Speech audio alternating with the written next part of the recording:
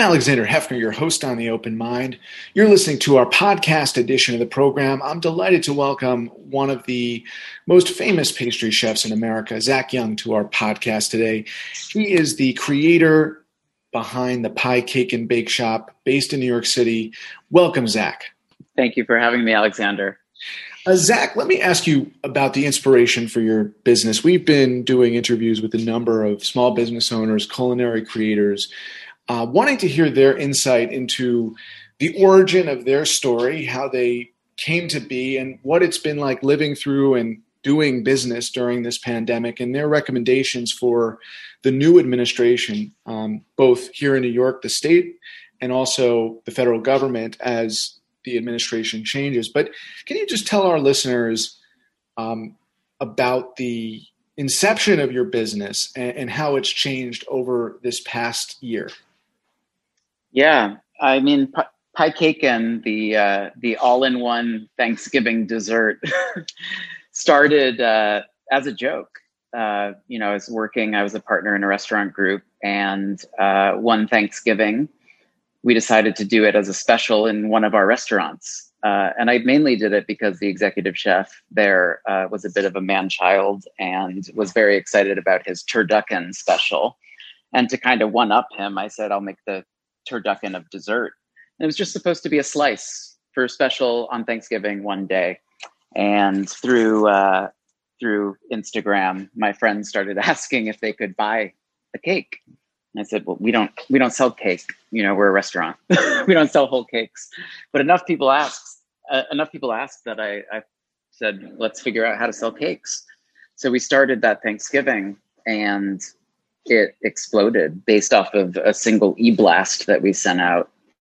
Next thing I know, Kelly Ripa's talking about it. And then every, New York Times is calling, and all of a sudden we were selling cake. So we rode that wave and kind of started it as a side piece off of the restaurant group, making it in our various restaurant kitchens, and then selling it through the restaurants. And then we decided to kind of grow it into a more full-scale bakery concept. We did a year-long residency out in Minneapolis to kind of refine the whole product line. And about 4 years ago, we also started shipping. We started direct to consumer for the holidays with a company called Foodie Direct, which has now been acquired by Goldbelly. And that was 4 years ago, this kind of direct to consumer model mixed with the in-store in our restaurants. The inception, it was a joke. It was never supposed to be. Well, it was a joke, but it was a successful and fruitful outcome. You have had the experience over these past several years in adapting prior to the pandemic in making your desserts available to the entire country, if not the world.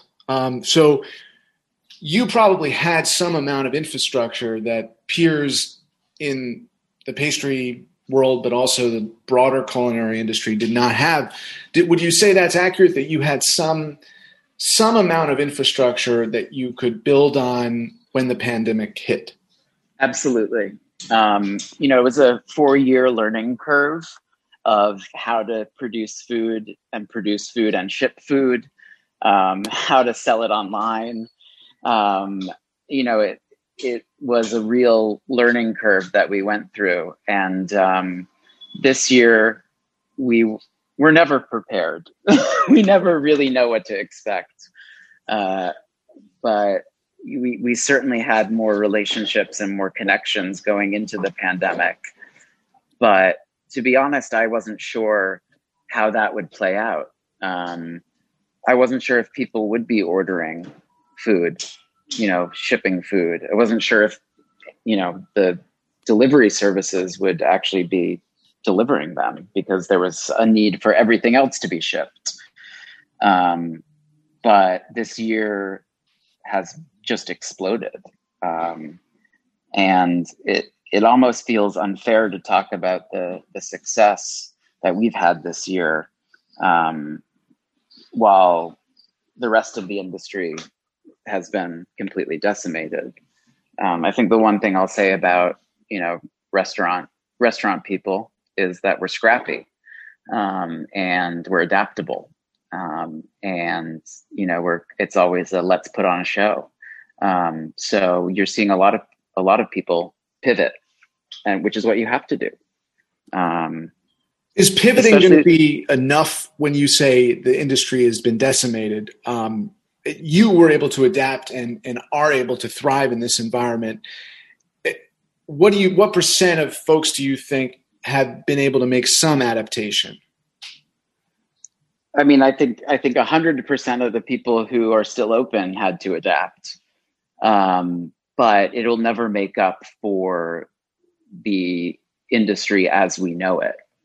Shipping food is one thing, but that won't make up for a steakhouse. That won't make up for a neighborhood restaurant or a bar.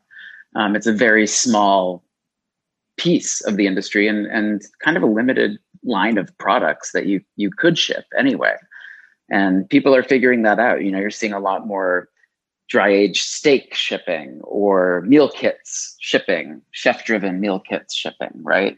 But that doesn't make up for doing 300 covers in a night. You also are someone who has interacted with the culinary world on television in various competitions in which there is close proximity to another human being. And just as the pandemic struck, there was a new season of Top Chef debuting and airing, and there was an opportunity to recognize the scale of devastation that was forthcoming. And of course, there was no legislation on a statewide basis or nationally proportionate to the decimation that you described. There's been a lacking cognizance since then, but has it improved? The situation, or in terms I would say the public's awareness of the danger of the industry and the lack of awareness of the problem. Yeah. I think there still needs to be much more awareness. Again, I think it goes back to the scrappy nature of us. I think a lot of restaurateurs don't publicize just how dire it is, because they need to appear strong. They want to appear strong. They built their empire single-handedly, and no one likes to see a wounded deer, or the wounded animals in the wild get eaten. And I think people don't realize the reach of the industry, because it's not just the chef that's hurting or the hostess that's hurting. It's the entire supply chain. You look at everything from farmers to dairy to the distributors. The trickle down from the industry is massive. And that's something that some people are only now realizing, just how much the industry consumes of product that's made.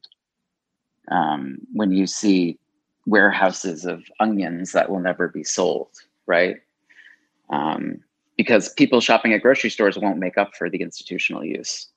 In your own experience, what was the most challenging in securing your menu list of ingredients? Have there been any breakdowns in the supply chain to make the delicious and extraordinary creations you devise?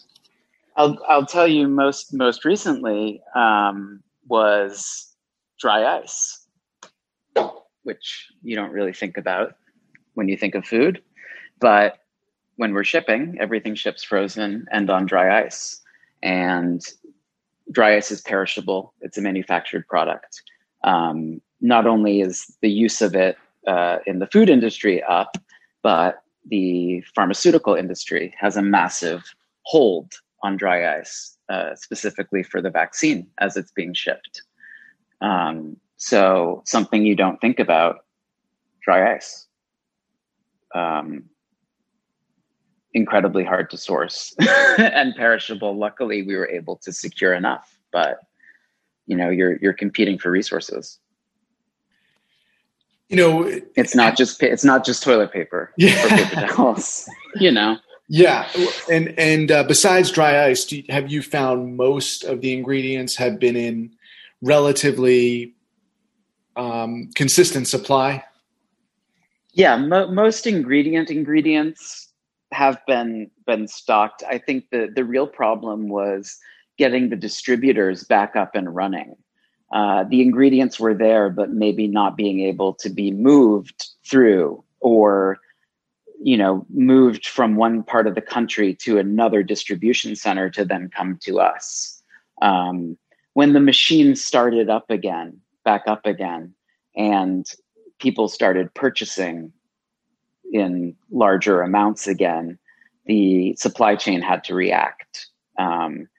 And I think that was kind of across the board. I mean, we found it with our labor too, the people who are making the cakes,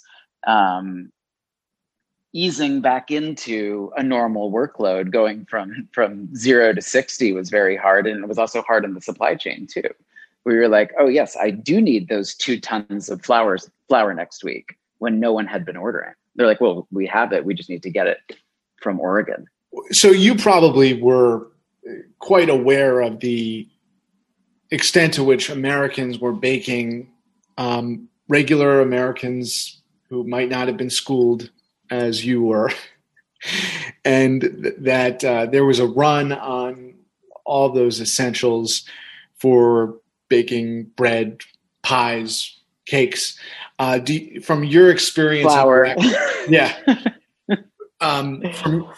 From your experience interacting with folks outside of the restaurant and culinary world, do you think that was a fad that has been exhausted? And again, there's a recognition of the necessity of a professional class of experts like yourself? Sure. I mean, I loved that people were getting more interested in baking specifically. I think, the more people are educated, the more they appreciate what they're getting, whether they're buying it or whether they're making it. There was a moment when I was like, all right, you guys need to calm down with the sourdough, because I'm going to be out of a job soon. But I think, much like online shopping habits or any habits, the pendulum will not 100% swing back to the same place it had been.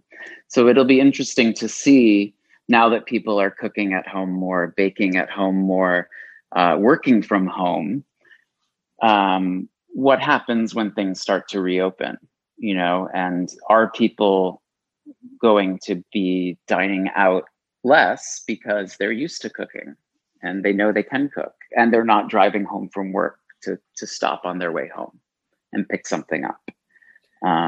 And I think what we know from retail habits are that people don't 100% go back. Not that they're really 100% the same, people cooking versus people buying stuff online. But, I think people are creatures of habit. So it'll be interesting to see what people choose to do when restaurants specifically reopen. As we anticipate a new administration taking power, what would be your hope for the kind of grants, loans, programs that would be available to yourself and your colleagues in the profession, or any suggestions of actions that have not been taken that you would recommend? I mean, I think specifically it actually goes down to a local level. In New York City, we see the commercial real estate, the rent, as just being this massive fixed cost and untenable. No one can pay it. Retailers, restaurateurs, it's out of control. And the landlords are almost incentivized not to fill vacant spaces. And that's the number one issue that I see, is the fixed cost of rent, and the city and state not intervening. Something like a vacancy tax. You see these storefronts in New York City, like Ninth Avenue and Hell's Kitchen, that are just, they've been empty for years now because everyone's holding out for the next highest rent. And the people who can afford the rent are, or pretend to afford the rent, are, the banks, the drugstore, this generic, the neighborhoods are completely losing any identity. And it helps no one. I mean, it sounds horrible, but, it's kind of like a scorched earth situation right now. So many businesses, not just food businesses, but small businesses are out of business and will be shutting their storefronts. And there's going to be massive vacancy. So the only silver lining here is that hopefully it's a reset for rent rates and legislation kind of regulating vacancy. That sounds very doable. And at the same time, there are those entrenched interests at the state and local level that have prevented any legislation from happening when it comes to real estate reform. Do you have particular hope, or would you suggest a specific strategy on the municipal level to try to petition the mayor, the council, or the state? Because often when it comes to these systemic issues, it's something that this mayor has punted on, and the governor is not interested in the kind of holistic solutions that are necessary, whether it is commercial or residential real estate and the problems that you identify. But if you were to direct any of our listeners to specifically strategize on that question of the most effective way to achieve the important legislation or reforms that you're describing, where might they start? Yeah, I mean, I just make the donuts. But, I think that first of all, de-incentivizing seems to be the easiest solution here, the fastest solution here. But I do think that a vacancy tax or penalty is in order as well. A vacancy tax, that I think, again, both when it comes to commercial and residential real estate, that question of vacancy and the hoarding of income and wealth through those vacancies, it has been a decades-long problem in New York City. And I would imagine, Zach, it's not just New York. It's every major market, Chicago, LA, San Francisco. It's across the country. And even the smaller cities across the country. It's not just New York. I think New York, there's just more people and we're more vocal. And when you look down Ninth Avenue and you see block after block closed, it's a powerful image. Whereas in a more spread out city, you don't realize that there's a vacant spot on every corner. Zac Young of PieCaken, thank you so much for your insight, for your culinary creations, and for sharing some perspective on what could alleviate the challenge and the harm right now in this community. I really appreciate it. Thank you for having me.